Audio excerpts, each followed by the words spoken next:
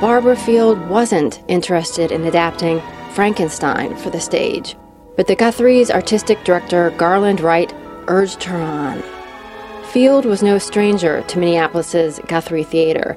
She'd been playwright in residence, and her adaptation of Charles Dickens' A Christmas Carol had played there annually since 1976. Ultimately, Barbara Field didn't adapt Frankenstein. She wrote a response to Mary Shelley's 1818 novel. It's alive! It's alive! Her play was called Playing with Fire and had its Guthrie premiere July 1988. The minimalist science fiction set was dressed all in white.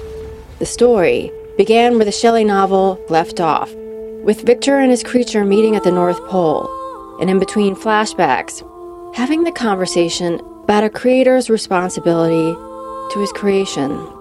The Guthrie restaged Playing with Fire in 2018, and Barbara Field's play has since been called by some one of the best Frankensteins ever realized for theater.